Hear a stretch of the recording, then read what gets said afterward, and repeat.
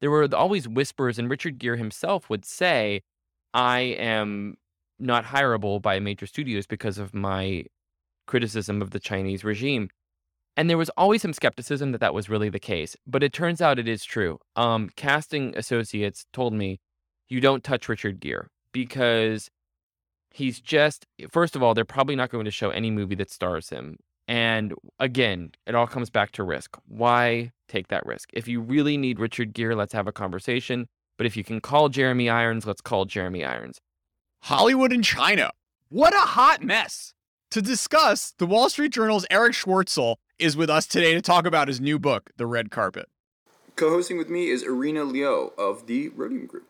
Eric is also the partner of ESPN basketball reporter Kevin Arnowitz. I'm curious, Eric, what is the worst movie that you made Kevin watch?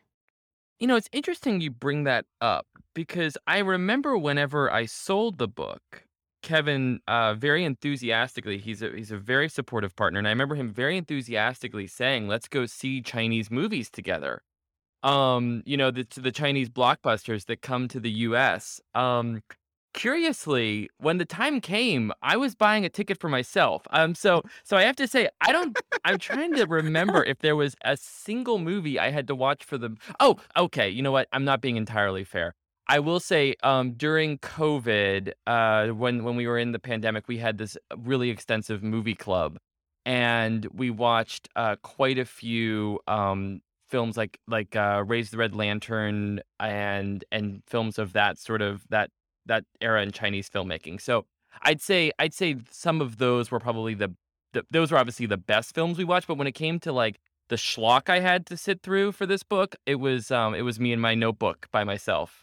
All right, so I want to tell this story through movie titles. Let's start the clock in the 1990s with 7 Years in Tibet. How did this movie happen? So 7 Years in Tibet was a movie that was greenlit in the mid '90s. If you'll remember, a time when the Dalai Lama was very hot. Buddhism was very hot in Hollywood at the time.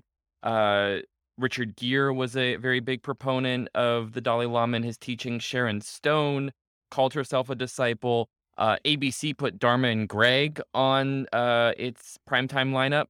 And 7 Years in Tibet, this book that had been written by a gentleman who had been living with the Dalai Lama when the Dalai Lama was a young man and was his tutor, was optioned by a director named Jean-Jacques Annaud, who wanted to make a movie about this blonde Aryan-looking man who started to teach the young Dalai Lama the ways of the world.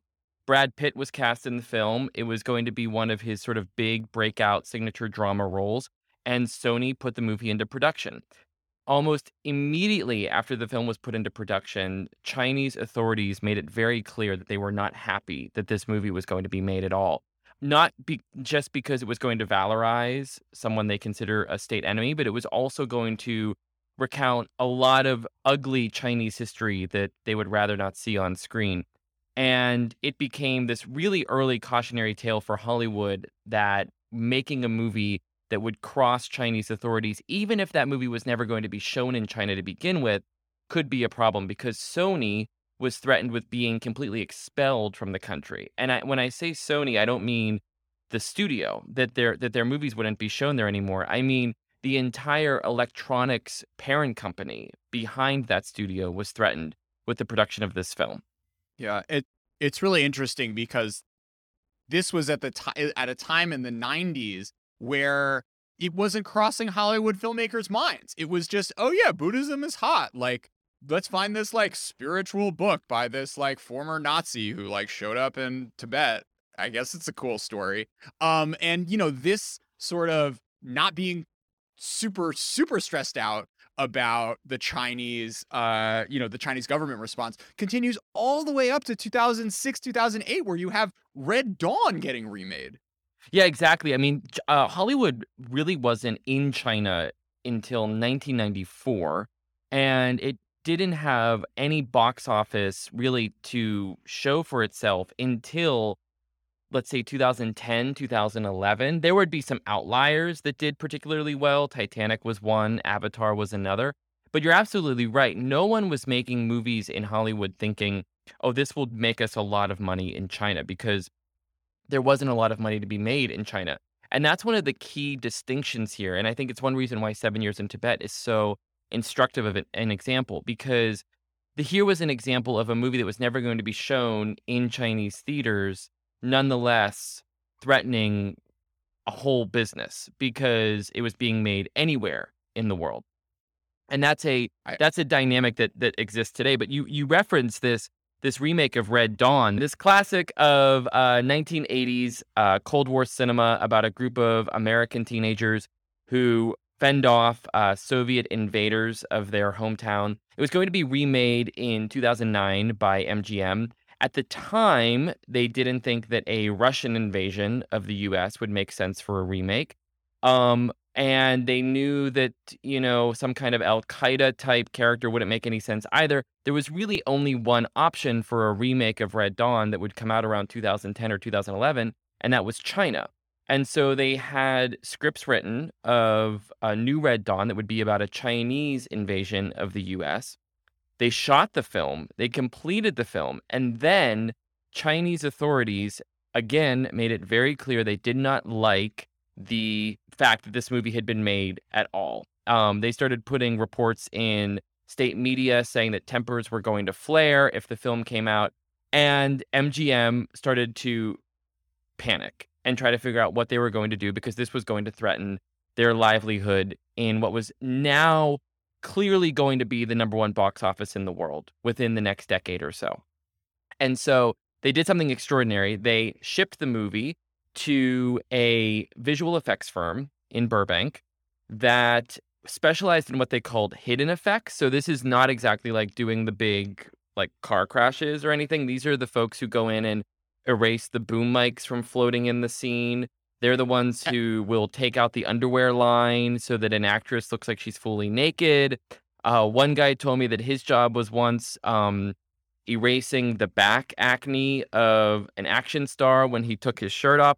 I mean, I think these are actually really quite important jobs. I mean, think about how awful the movies would be if we didn't have these folks.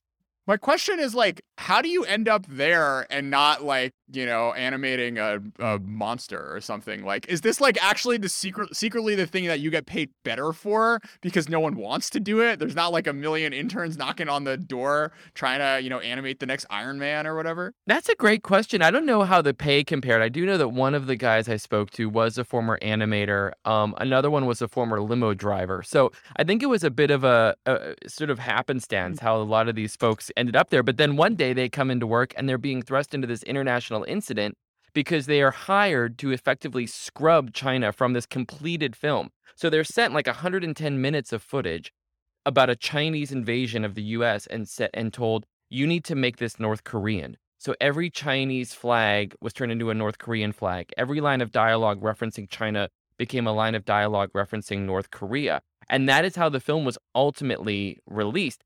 And what's fascinating is there's a couple things that are really telling about this. One is that no movie has been put into production since Red Dawn by a major studio that has cast China as the enemy. So the effects of Red Dawn really spread through Hollywood quite quickly and quite effectively. The other thing that's interesting is that this was not a secret. At the time, it was reported that MGM was doing this. And when I went back to research that chapter of the book, I realized that no one was really that upset by it.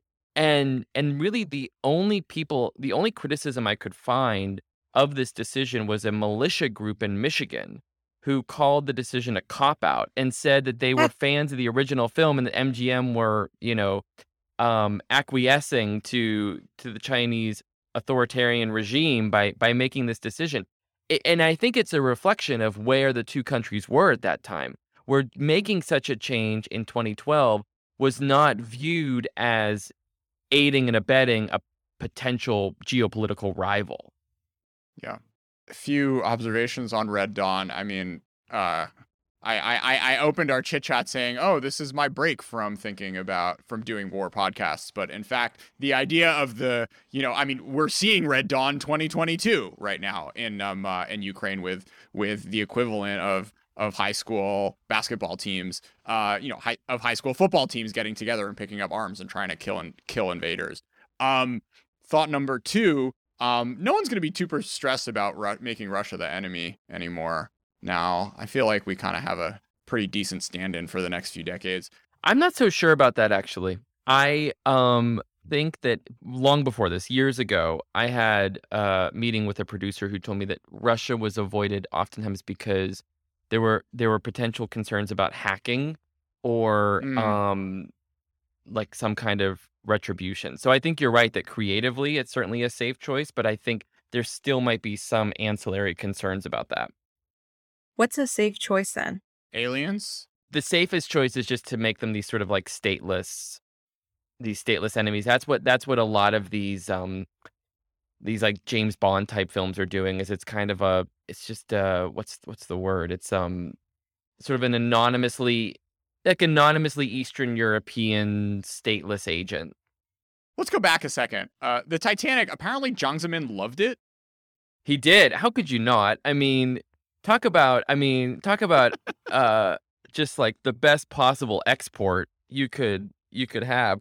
The Titanic moment in China really was quite a watershed because it was, I think, now 5 years or so after American movies were being let into the country. So, and also by now, American movies are not making a lot of money in American dollars, but they're making a lot of money for Chinese theaters. They're essentially single-handedly saving Chinese theaters because they're selling so many tickets. And then Titanic comes. It's an absolute phenomenon. It makes more than $50 million in a market that I don't think anyone thought they could make more than $10 or $15 million in at that time. And you're right. Jiang Zemin looks at it, watches it, and then encourages his fellow party members to go see it. And he tells them that it is actually a fascinating instruction manual on how to win hearts and minds, and essentially an enormous case study in soft power. There are also references in reports around that time of him sort of referencing the class politics of it and how that was aligned with CCP priorities as well. Obviously, we all remember what happens when the lifeboats have low capacity. The rich folks look awful. Because they're taking the place of the third class folks. And he also would cite the musicians who famously played on the boat as it sank, because he said this was sort of an example of like doing your duty for your fellow man, even in the face of catastrophe. But you're right. He said, so I'm paraphrasing here, but something along the lines of we should view this film as a reminder that we can learn from others how to appeal to folks' emotions. And also, as you write, that it should remind officials that we are not the only ones who can persuade people, which is a really interesting little twist, right? Because like from I think that in the era, right, we're post Tiananmen, just a few years out, and the idea that he's in the headspace of, oh, we're really good at persuading, like the idea that you can conceive of the CCP in the 90s as the only ones who are good at persuading is a really, really interesting little window into, how full of themselves, how much that era of leadership really really believed that the CCP was on the right track. And also, it's a great point, and it also helps me realize, too, I think it speaks to just how shut off from that kind of Western influence much of China had been since the revolution. The American movie, Titanic was not the first American movie to make America look good or to make American movie stars appealing, or the American blockbuster, something everyone wanted to see. But it was, now that I think about it, probably the first major example of that kind of global blockbuster after American movies started flowing into China at all. They were not, Chinese theaters were not showing Star Wars or Back to the Future in the 80s. I mean, those kinds of Dirty Dancing, like all those movies came out at a time when Chinese citizens were largely shut off from all kinds of Western influence. So whenever he says that, that kind of ego and confidence might be also be a result of just not really knowing what the competition has been. Yeah. It's really interesting when you read histories of the Soviet Union that a lot of these countries first started getting their taste of American culture a decade and a half earlier. And during Perestroika in the 80s, you started to see, Rambo getting played. There's a fantastic article I'll link in the show notes of this Romanian dubber who basically dubbed did all the voices and was this kind of like voice of the underground, kind of sneaking in these VHS tapes that then apparently like inspired a nation to like think about individualism and what have you. But having the clock start a decade and a half later is really interesting in the Chinese context. No, absolutely. And then what happens very quickly after Titanic, I'd say maybe about a decade later, is the American movies that were that incredible cinematic influence start to be influenced by China almost immediately, because the economic leverage becomes such that the American movies soon need China more than China needs them. So let's talk a little bit about how the Chinese government, went from producing stuff like Farewell My Concubine towards and going from that moment, the kind of uncomfortable relationship that the state had to that, to when in the 90s and 2000s you started seeing more and more money being poured into this industry. Well, I think, the era of Farewell My Concubine, those movies were pretty much shut off to Chinese audiences as well. Those were Farewell My Concubine, Raise the Red Lantern, all those films of the what they call the fifth generation of Chinese filmmakers. They were shown around the world and oftentimes won every film festival they were put in. But most Chinese moviegoers were never going to see them because they were exploring all these themes that the government would have never sanctioned audiences there to see. Really, through that era, the 80s and 90s, if you're going to a Chinese movie theater and you're seeing a Chinese-made film, chances are you're seeing a pretty medicinal propaganda film. That is where a lot of the effort went. And it stayed that way until probably around 2008, 2009. As familiarity with Hollywood films grew, China's film industry started to commercialize quite rapidly. And then all sorts of movies started flooding the market. So they made buddy comedies and family dramas and science fiction films, and Chinese genres started to just really diversify beyond that propaganda output. And then something really fascinating happened, which was the Chinese propaganda films themselves became more commercial. And this is how we give rise to things like Wolf Warrior 2. All right, we'll get there. Yeah. One second, Eric. So, the idea of tech transfer, which you devote a whole chapter to. Usually when we've done a lot of China Tech episodes about tech transfer, and it's usually about, stealing plans to a semiconductor fab or the new battery technology. But in fact, you argue pretty convincingly that, tech transfer is not just like the cool software to render out booms or whatever, but it's also the sort of the decades of learning and experimentation that went on with stunt coordination and script writing. Wolf Warrior 2 is a fascinating example of that. We have, what's his name, Sam Hargrove, who did some of the most impressive stunt scenes of the past decade and a half or so, being tapped by the Russo brothers, who were initially called up to consult Wu Jing on how to make this movie, to do the show. I had no idea that movie had so much American influence.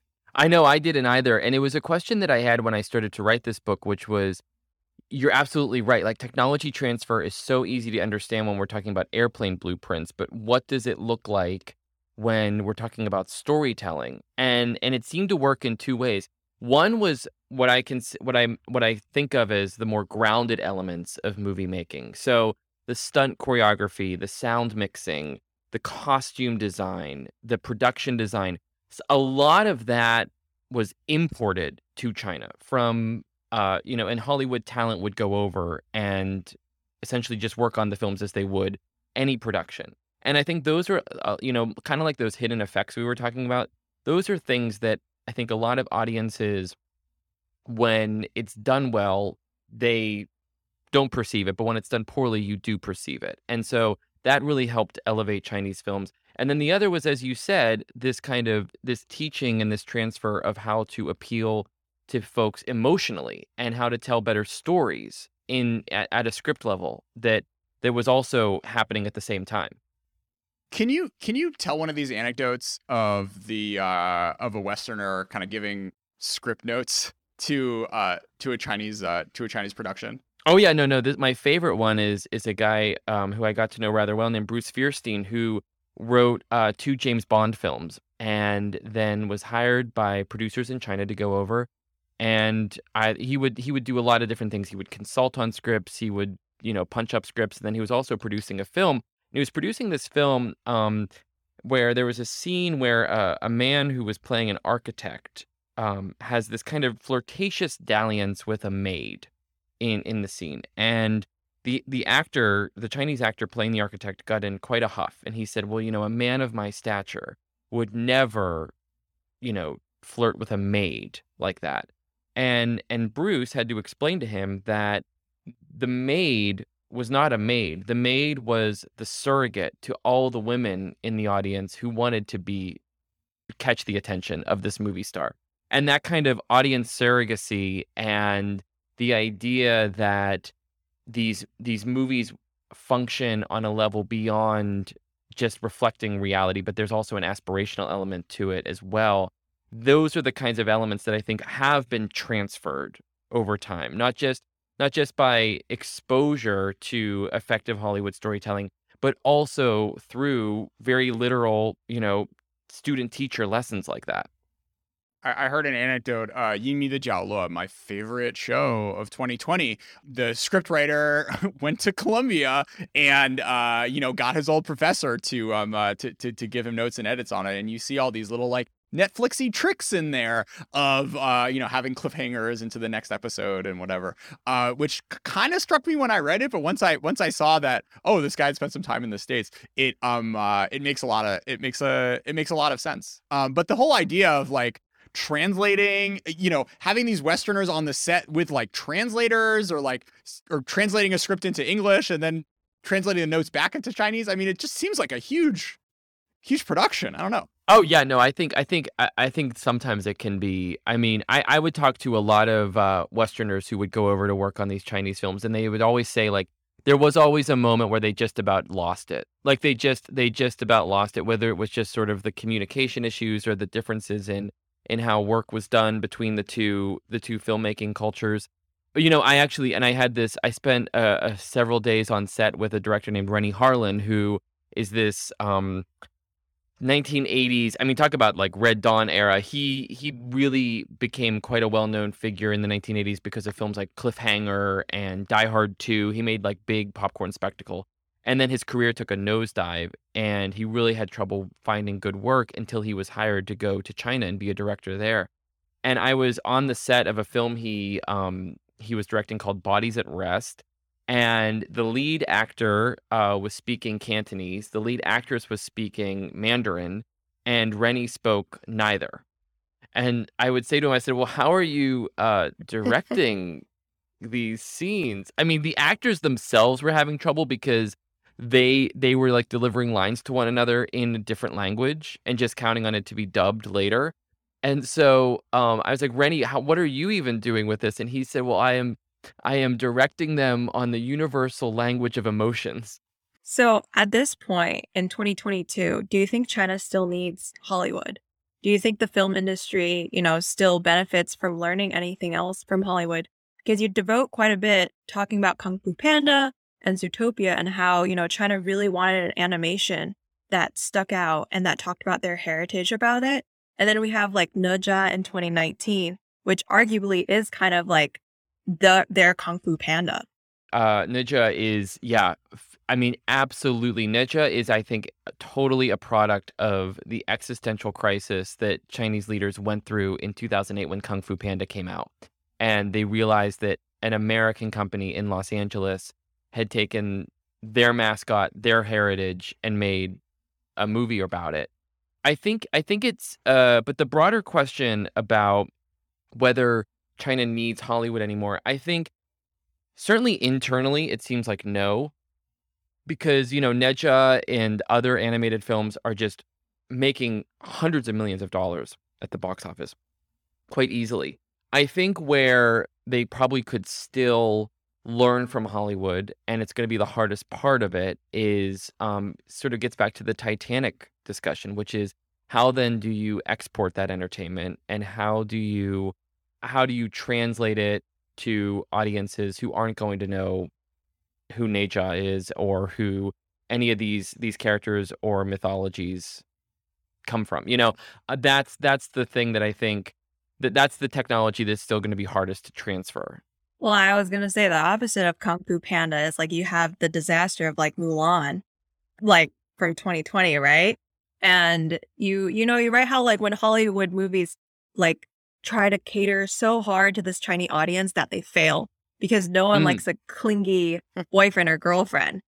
Why do you think this internet like intentional catering fails so I often? think there's just been an incredible underestimating of the Chinese audience, and just frankly, I think Hollywood for a long time and even still today was on a bit of an ego trip, thinking that by pandering to Chinese audiences that they would just sort of show up and beg for more, and not see through such transparent, yeah, because I said, frankly, pandering. And so whenever they were casting Chinese actors or actresses in these bit roles, and then those fans would show up and realize that they were just glorified cameos, it doesn't take long to see what's going on and not to really trust any Hollywood treatment of a what they call a Chinese element. Now I think in the case of Mulan, that's really fascinating because that's Hollywood trying to tell a Chinese story and failing miserably. And I think the answer there is that by the time that new Mulan had come out, I mean, that was by I think maybe a year or two after Neja. It was 4 years or so after Wolf Warrior 2. I mean, there were already tons of Chinese action epics being made by Chinese filmmakers that you could go see. And so the comparison I always make is, would we expect American audiences to go see a Chinese version of Davy Crockett? Why would you go see Yeah. a Western treatment? And then what was fascinating too with Mulan and with a lot of these examples too is there seems to be in certain pockets of China really great offense at anything then that Hollywood gets wrong um, in those portrayals. I mean, it seems like Chinese audiences have gotten a lot less forgiving of any, as I said, mistake or interpretation that they disagree with. So with Hollywood like catering to this Chinese audience, they're also kind of catering to this larger Chinese diasporic audience too, right? And we have this surge in Asian American and like Chinese American representation in Hollywood movies. Do you think that's related at all? A good question. I mean, I think they're two different things. I think because oftentimes the pandering to Chinese audiences specifically usually involves hiring people who are famous in China. And so that can be like casting Fan Bingbing or casting even like an actor like what's his name? Jason Statham, who is obviously not Chinese, but has like a big following there, and that gives him sort of an extra cachet when producers are deciding who to put in a movie. The representation of Asian Americans overall, though, feels to me more a sort of a call for an answer to those calls for better representation rather than a play for China in most cases, I would say. And because a lot of times those movies that are being heralded for better Asian representation aren't necessarily working in China either. So it feels like there's like two buckets there, to some degree. I also am curious to see though whether the casting and hiring based on appeal in China grows riskier in studio assessments because there have been so many high profile examples of Chinese or Chinese born talent running into issues. I'm thinking of like Chloe Zhao with Mm.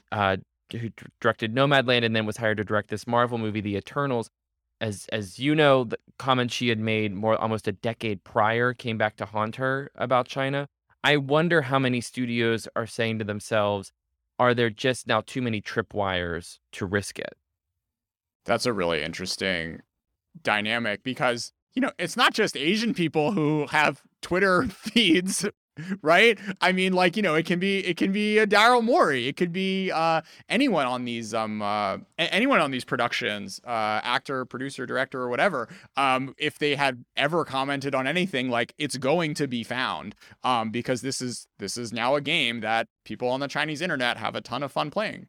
Let me ask you something because this is a question I've had that I suspect you would know the answer to better, which is that when we see these reactions pop up and these kind of like these onslaughts of criticism, whether it's about Chloe Zhao or Daryl Morey, do we have a real sense of how organic that reaction is? How much of it is a mix of organic anger and government amplification? Like, do we have a sense of that? It's a really hard question to answer. I think the thing that's important to recognize is that the sort of types of acceptable discourse that doesn't get censored in China is narrow, especially when talking about topics like this. So the voices saying, screw you, Chloe Zhao, you're a traitor to the Han people or whatever, are the ones that are not going to be taken down.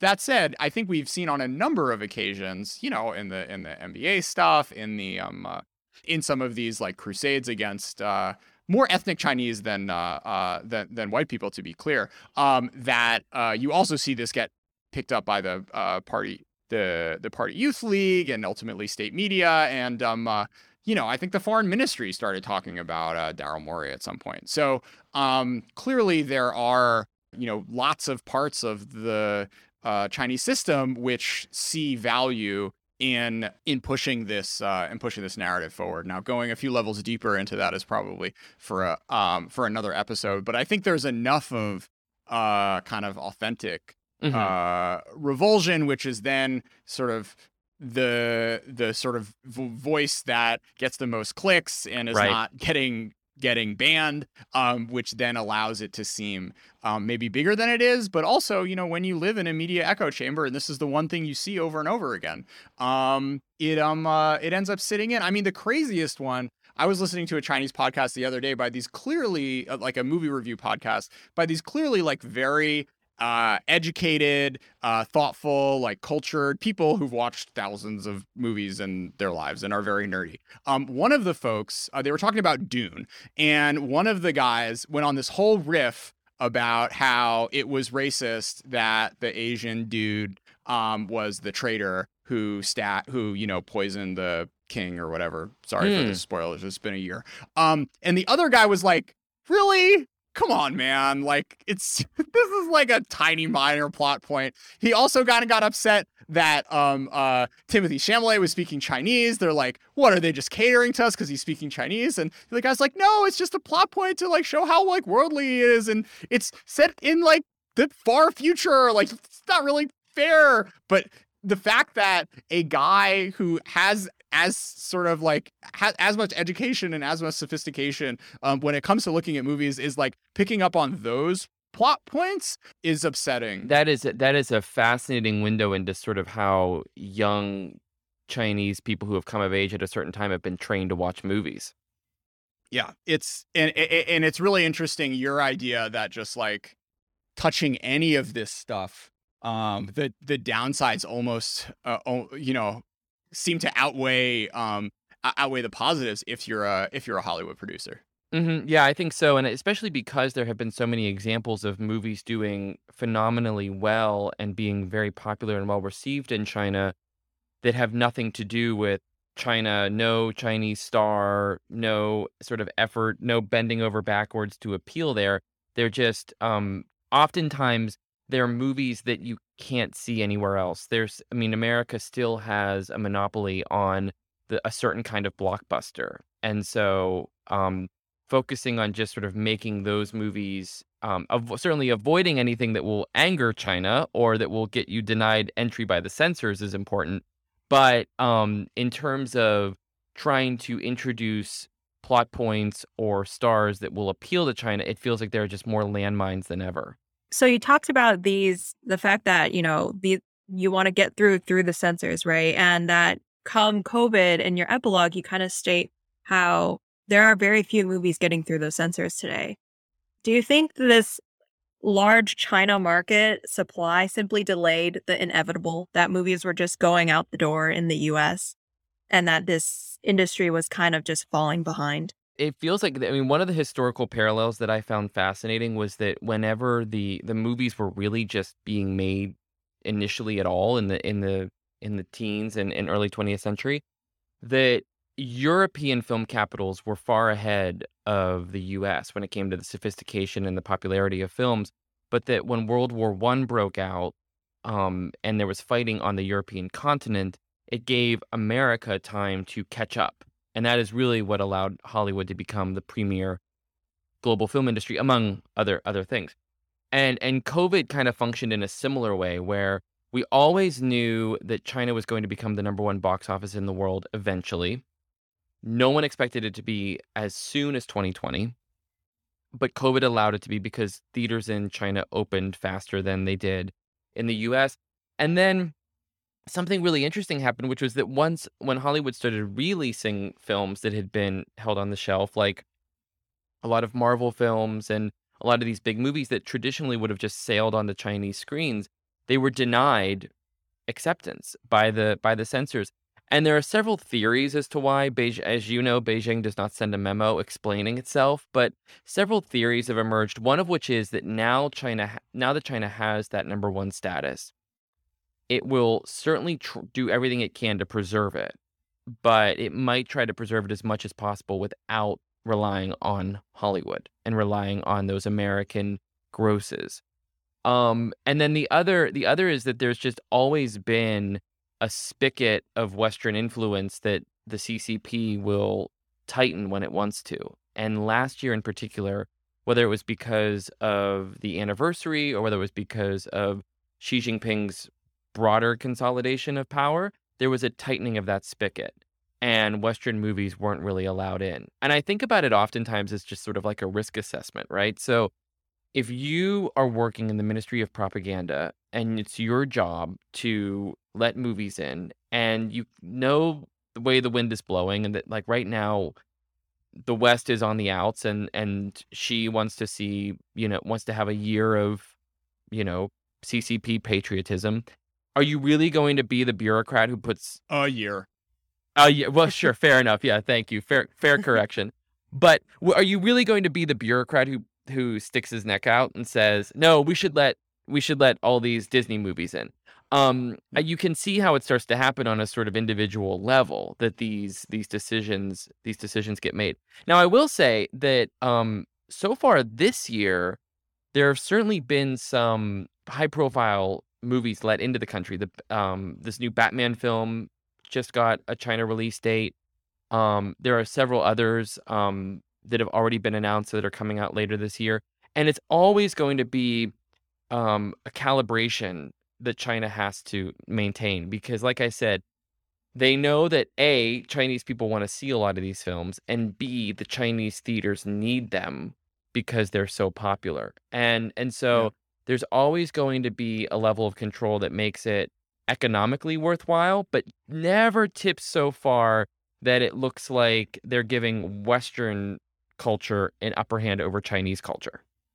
Yeah, I mean the political economy and how it's changed over the past 30 years is really interesting because as you relate in your book, you know, like Wanda was created by this. I mean, having theaters and having tentpole attractions in malls and having big American movies to get folks into these buildings was absolutely critical. And you had this like crazy revenue sharing thing where a lot of the money that funded the Chinese studios and Chinese industry in the first place came from box office sales from the West. But now, as that dynamic has shifted, and the industry doesn't necessarily need these big American tentpole movies to survive, it becomes much easier as a government official to say, oh yeah, why don't we let our movies have a little more space to breathe on the calendar? Exactly. And then Hollywood, which has spent 20 years coming up with business plans that rely on the Chinese market, is left holding the bag. That blew my mind. I mean, the way that the tables turned, as you said, in the 90s, when Hollywood films are let in because they need their grosses, to just over 25 years later, suddenly Hollywood films not playing in China because they don't need them anymore, and and politically they might not want them anymore. It's really just this rapid shift. And I really think that there's a lot of anxiety in Hollywood right now because those Chinese releases and those Chinese grosses are more uncertain than ever. If Hollywood producers could go back 25 years, what do you think they would have done differently? Not much at all. I think that they really needed the China market when it emerged. I mean, the timing could not have been better. The reason that China became such a financial savior to Hollywood was there were a couple things happening, but one was that ticket sales in the US started to flatline around 2008. So it doesn't exactly take like some genius MBA to figure out where the growth is when China's growing at a clip. And then at the same time, the DVD market collapses. The DVD market, as crazy as it might sound today in like the Netflix era, the DVD market was really keeping the lights on at a lot of studios and helping keep very unsuccessful films profitable. That goes away around 2008. And then at the same time, these studios that were once these mighty entities get swallowed up by larger and larger corporate holes. So like Paramount becomes part of this is today a part of Viacom CBS. Universal is part of Comcast. They become part of these much larger corporations. And so the expectation grows higher and higher of turning in better and better grosses. And so all of these things are combining to make China the financial savior.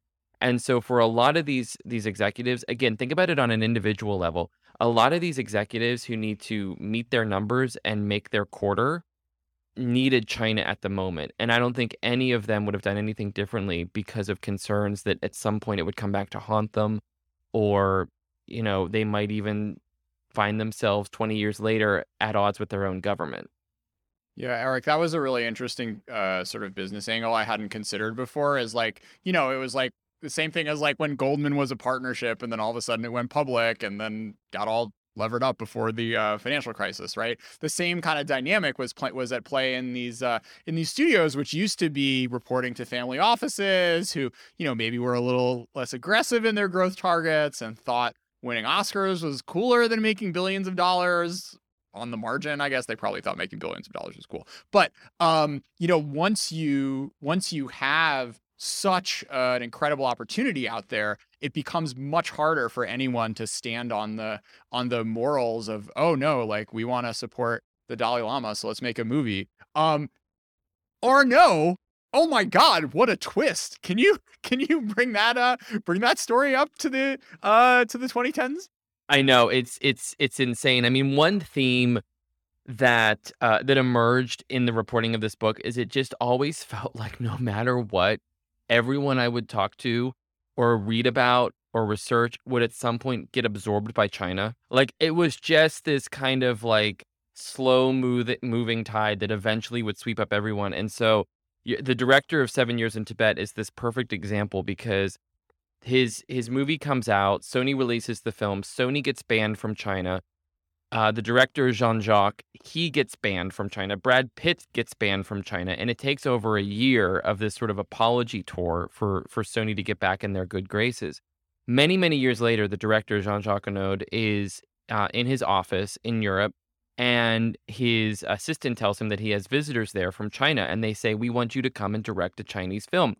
And he says, "Well, that sounds lovely, but unfortunately, I'm banned in your country." And they said, "Oh, no, no, no, it's okay. We can talk to the right people. We'll get you there." And they wanted him there to direct a film called Wolf Totem, which was a movie. They needed him because he had worked with animals a lot in the past. One of his films was representatively called The Bear. And so they hired him, and they also said that they hired him for a really fascinating reason, which was that the film explored these themes of environmentalism that the government wanted its people to absorb. And they thought that if they had hired a once banned director to run the project, that its message would be received with more credibility. It's really a pretty savvy strategy here. Crazy. Crazy. So he goes over, he directs the film. It is released to really, really critical acclaim. I mean, really a well-received film. And yet, to our point about the reaction and the mobs that can form in China, he's constantly pestered everywhere he goes for his involvement with 7 Years in Tibet and his tacit support of the Dalai Lama. It comes up time and time again. And eventually he has to issue an apology and apologize for making 7 Years in Tibet. What are we now, 15 years after the fact? He apologizes for the film. And when I talked to him, I asked him about this, and he said, well, he started talking about how when he was coming up as a director, he would study films that had been made by Soviet filmmakers in censorious regimes and how those films could be beautifully done. And he started talking about how, no country is perfect. Every country has bad history. And he said something along the lines of, I can be a friend to everyone. I can be a friend to both sides. Really just a fascinating arc of someone who, as I said, was functioned as a bit of a cautionary tale for all of Hollywood because he was banned by China, only to then years later be hired by China and then apologize for that film 15 years after the fact. Wild. I think this really shows you how spineless some Hollywood producers can be. Or what mortgage payments do to you. Well, I mean, I think, and I think that Steven Spielberg's another one, I think, who came up. He came up early in the reporting of my book because he was involved in the 2008 Summer Olympics in Beijing, and then was pressured to drop his involvement because of Chinese government policies. About 8 years after that, he refinanced his Amblin production company with a minority stake from Alibaba that now helps him get his movies into China. It was another example of just how everyone who I think it seems like starts out on the wrong side of China eventually gets absorbed by it. And there was I don't know what your thoughts are on Henry Kissinger's book on China. I'd love to hear them sometime, probably off mic to spare our listeners. But there's this line that he writes in it that I thought about as I would hear these stories, which was about how throughout Chinese history there was this phenomenon of conquerors coming to China and then being told that the Chinese system and the Chinese country was so complicated that the only way that they could really take it over was be to learn from the Chinese how to do so, and that eventually they would just be absorbed by the Chinese and their entire motivation of conquest would be turned on its head. And I thought of that time and time again as I would see these directors who it seems at one point were critical of China suddenly working for it. Yeah.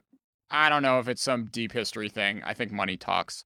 But Richard Gere, though, seems like he's like the only one who like actively tried, who's actively like willing to sacrifice some monetary upside. I say, yeah, as you know what, as I said that, you're right. Richard Gere is certainly an exception to that rule because he around the time of, as I referenced, around the time of the Dalai Lama's very popular spin through Hollywood, Richard Gere was his most famous student and a very good friend of his. Constantly photographed with him, would wear prayer beads on the red carpet.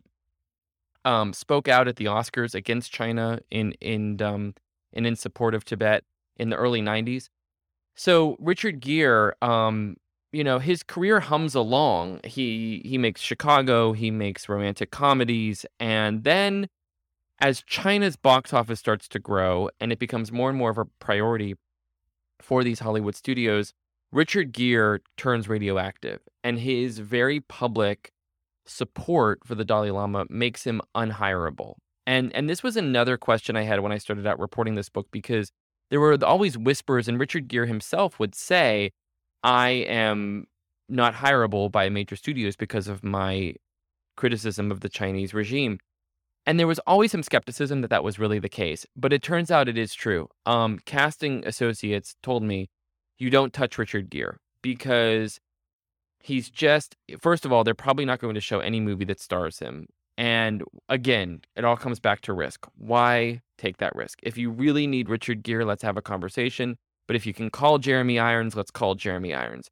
And in Richard Gere, the last movie he made for a major studio came out in 2008, which, no coincidence, was the year that China's box office started to really grow in a substantial way.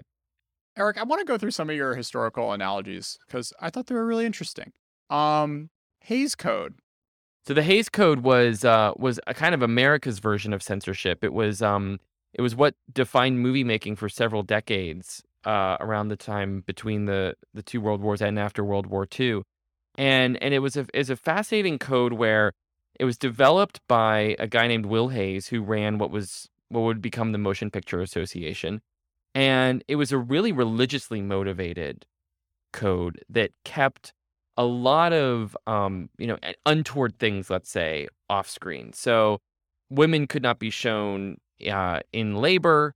Married couples often slept in two separate beds. Really a pretty what's the word? I mean, talk about like not even a PG, but like almost like a G-rated existence. Certainly no taking the Lord's name in vain, to say nothing of other four-letter words. And it's a fascinating parallel because it really made movies achieve a kind of aspirational morality in ways that I think the CCP rules sometimes do too, and also a moral equilibrium. Like there was oftentimes this sense under the Hays Code that bad guys had to have their comeuppance and good would prevail. And there's a very similar reaction from the CCP to movies in China, where CCP officials reviewing Chinese films will expect there to be consequences for bad actions and for the state to always maintain order. The difference between the two, though, is that, as I said, the Hays Code was very religiously motivated. In fact, the Pope even weighed in on what the Hays Code would allow and what it wouldn't allow. China's system of censorship is obviously much more politically motivated, and it's going to be all about sort of the preservation and the power of the party. For any listeners out there who have not enjoyed older American movies, I encourage you to check out some pre-Hays Code shit. It is wild. You have anti-heroes, you have drug use, prostitution, homosexuality, like very explicit sexual innuendo, nudity at times. I mean, it's just a fascinating window into history, and it makes these people just seem much more real and contemporary. And that, the post-Hays Code stuff for 40 years, what did have the edge taken off and was Anodyne. And you talk about how these American producers started doing self-censorship because they wouldn't even submit scripts that they knew were going to touch folks' numbers. And then we have to wait until the 1970s before there's both the sort of like cultural movement, there's directors who don't really care, and then there's the funding out there to make these small-ish movies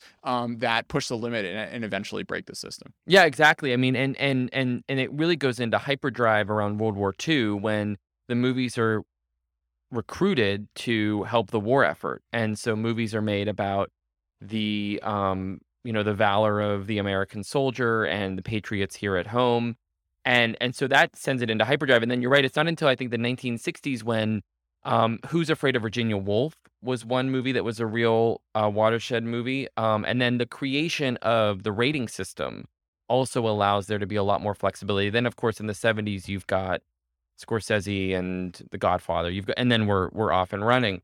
But I don't know if the parallel extends to a prediction that China will ever soften its edges. No, I just like movies. I just like pre-code movies because they're great. Yeah, it's fascinating. And your point, but you raised a really good point too, which is that those pre-code movies, as you said, it's something like they seem more relatable, they seem more contemporary, right? I think this gets to what is lost in a censorious Yeah. environment, right? Is any of that relatability? Last week, I was watching 独自等待, Waiting Alone, a 2004 movie about, this like guy who's just living his life in Beijing with his friends, and he dates someone and they date someone else. But the amount of kind of life in it, and in that era of 90s and early 2000s Chinese movies, is really sad to see not in contemporary movies. I mean, I watch an outrageous amount. I've watched probably like half of the slate of published movies from maybe 2017 to 2021, because this is how I taught myself Chinese. And the amount of kind of like, you just see the plot points coming a mile away, because the good guy has to win and the bad guy has to lose, and everyone has to get their comeuppance, and the police have to sort of like save the day in the end. And the kind of, very, very rarely do you get these just bits of humanity that come from having more freedom, particularly when you're looking at Chinese movies that have that have like not insignificant budgets. And it's a real shame and a real tragedy that directors aren't able to make stuff that that they could really make the sort of stuff that their forebears were able to make, still in the CCP, but in the 80s, 90s, and 2000s. You had this great quote. I don't think it was a quote. You had this great line, Eric, when you told the Golden Horse Awards story, where there was a director. The whole Golden Horse Awards, of course, are like the Taiwanese Emmys. Excuse me, are like the Taiwanese Oscars, but they encompass like all Chinese language film production. And what happened was the director went on stage and said, Taiwan should be independent. And all of the, A1 celebrities in the Chinese audience freaked the fuck out. They had no idea what to do. And they ended up kind of like huddling and, got on a plane the next day. You have this line, though. Chinese directors believe in film's power, its ability to change lives through persuasion and empathy. But they know that its power is limited by the terms of storytelling imposed by the state. And that, I think, is probably the biggest tragedy of all of this. Well, that I think is one of the biggest tragedies of this, of this whole censorship system, is like, maybe when there's like a little more room to run, you get that Arnaud thing of like people pushing against the bounds and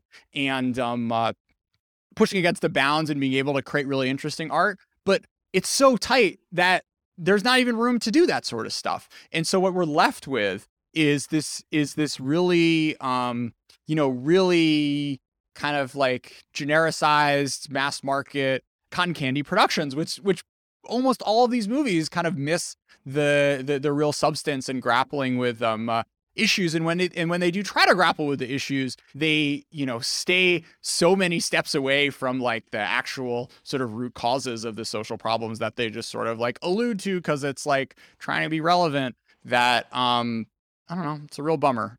That was a rant. I found this research when I was working on the book. There's a guy at the University of Houston who looks at Chinese soap operas, and he studies what Chinese soap operas are most popular in China, and then he compares that with what Chinese soap operas are exported outside of China. And the ones that are most popular in China are the ones that do have something of an edge. And I'll put edge in big air quotes, right?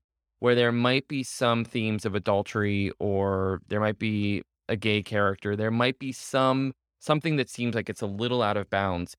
However, when it comes time to cut distribution deals and ship Chinese soap operas overseas, the only ones that are sent are what is considered the absolute safest product. And it is going to be, as you said, this completely sanitized version of life in China. The irony, of course, the one show in the past 5 years. The one soap that in the past 5 years that actually blew up around the world, The Story of Yanxi Palace, was banned in China. You can't find it on iQIYI anymore because it got too hot. The themes were a little too tense. These women were a little too empowered for the state's comfort. So it's absolutely not the case that China doesn't have the talent, the technical ability, the story writing chops, the actors and actresses to make content that the world is going to be interested in.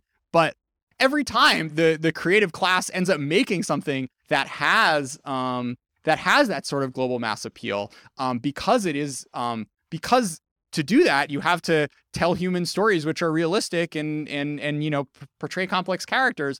You end up having the state stepping in and say, no, we don't really like this. We're not. We're gonna not let you guys make any more palace dramas, which is really sad.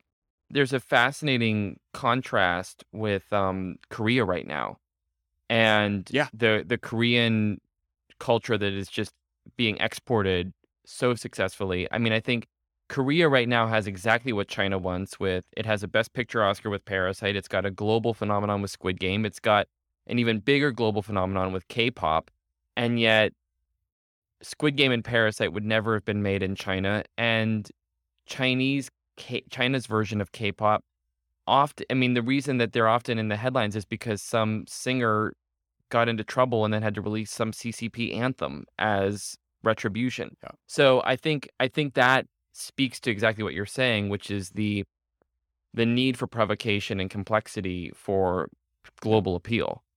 Yeah, I mean, Parasite and Squid Game are brutal social critiques. It's funny thinking about, like, is China ever going to get its Oscar, right? Like, Chloe Zhao, big social critique. Wolf Totem, I guess it doesn't really count. But given the politics today, I think it's impossible to imagine the Academy voting for a Chinese movie which doesn't have a real edge to it, and that's probably not going to be made anytime soon, unfortunately. I think that's a great point. Yeah, no, you can't imagine. I mean, I could imagine a Chinese film winning, but I'd imagine it would have to be something along the lines of those fifth generation films that were not shown in Chinese theaters for that to be more palatable. So, Eric, at what point is some Chinese studio going to give up, say fuck it, and produce my Death of Stalin Mao edition sequel? Chinese-based one? No. Sorry, no. Western Hollywood studio. Gotcha. I was like, keep dreaming, man. Please. Yeah, you know what? I have to say, I don't mean to be a pessimist. I don't think any studio would touch something like that. I think it's possible to see a streamer try to explore those themes a little bit. I reference in the book how Netflix is not in China because they've wanted to preserve the market for Baidu, Alibaba, and Tencent, and they haven't let Netflix in or Disney Plus into mainland China. And so that has given Netflix a little bit of a longer leash. They're not greenlighting the Death of Stalin Mao edition, which I do think is a great idea. They're not greenlighting things like that, but they are making movies. Like there was that film, The Laundromat, that Steven Soderbergh did that got into some Xi family finance issues of all things. So they have a little bit of a longer leash, and that probably would be where they'd have to go. But I gotta say, it's a real long shot. Another interesting analogy you had, Eric, was Nazi Germany in the 30s. How does that speak to these themes? Well, it's fascinating because the playbook that China has deployed here really does have some striking parallels to what the Nazis did in the 30s. This is before the U.S. entered the war, and the Nazis were coming to power. They really made sure that no one in Hollywood critiqued them in the form of a feature film. And they did this a couple ways. One was requiring edits that being made to films that were critical of Germany before they would be released in Germany and then released around the world. So very similar to what we were saying earlier, where there was a two-pronged approach. It was not just about making sure Germans saw sanctioned films, but making sure that audiences everywhere saw a narrative that Germany approved of. The other thing that they would do was they actually sent a member of the Nazi Party to Los Angeles to essentially keep everyone in line. And anytime he would hear of a project or a script that was being floated around that was critical of the Nazis or was going to explore the rise of the Nazis, he would make sure that that studio knew that if they made the film, their distribution agreement in Germany would be severed, and that the actors involved in that film could count on their future films not being shown in Germany as well. Sounds very familiar to people who have written about China's pressure campaigns against movies and actors that it doesn't approve of too. I want to close with your Kenya chapter. I went to Kenya for a chapter on the Belt and Road Initiative and how culture is, I think, a really underappreciated aspect of the entire initiative. And so in Kenya, this is obviously there's been quite a bit of coverage around the railway that China has built in Kenya, the highway that they are building, I think, at the moment. There's just a ton of Chinese investment in Kenya, as there is across the continent. And there's also an initiative by a Chinese satellite firm called Star Times called the 10,000 Villages Project, which is distributing 10,000 low-cost satellite dishes to Kenyan villages. So these villages, oftentimes with people who a couple of years ago were giving no thought to China at all, are getting these bright orange satellite dishes that they mount on their roof and that beam in channels from around the world, but also beam in a lot of Chinese entertainment. So it was not uncommon for me to walk into an apartment in the middle of the day and see people watching Chinese soap operas, Chinese kung fu, Chinese game shows. It was very clear that a lot of Kenyans were essentially allowing their culture and media diet to be a mix of Chinese and American films and TV shows. I met a young boy, a 4-year-old, whose hero was the Monkey King, who plays as the Monkey King. I went to a small theater in another village where everyone was watching a big screen TV showing a Jet Li film, and then there was another big screen TV next to it showing CCTV. And for a lot of these folks, as I said, China was something that they had given very little thought to in previous years, but here suddenly it seemed to be everywhere. It was the country that was building the train station in their backyard. And what was fascinating was when I met with the Kenyan official who was in charge of importing films. He was essentially their film minister. He's an incredibly socially conservative politician, and he told me that he loved importing Chinese films because they'd already been censored. He didn't need to worry about those bad Western values coming and polluting the minds of his people. And one thing that he was particularly obsessed with was portrayal of homosexuality. I mean, just to give you a sense, he's a politician who thinks that there are like certain Nickelodeon shows that can turn kids gay. I mean, that is how extreme we're talking. And obviously, if something has been made in China, he doesn't need to worry about it as much. And I had this fascinating experience because I interviewed him I was there in January 2020, and I interviewed him the day of Trump's first impeachment. And he had CNN on in the office while we were talking. And he looked at me and he looked at the TV and he said, does this really look like the best system? I mean, look at how you treat your leaders with such disrespect. And so you can imagine how that combination, that sort of more socially the alignment of socially conservative values, and then the appeal for leaders like him of China's more authoritarian model compared with the messiness and the chaos of Western democracy, how suddenly that debate and negotiation gets more and more lopsided. Eric, how powerful is gay bar reporting? Depends on the bar, but I really wouldn't underestimate it. I think I certainly got some great stuff in Chinese gay bars. For the book, I should say. I got one more one for you really briefly. This image of Xi staying in like a teenager's bedroom surrounded by like 80s more 80s paraphernalia. Can you cover that one in just very briefly? Yeah, sure. So Xi Jinping's first trip to America was in the 1980s as part of this kind of agricultural exchange. And he stayed in a town called Muscatine in Iowa. And I went there. And he stayed with a host family, the Dvorak's, and slept in the room of their son, Gary, who had just left for college.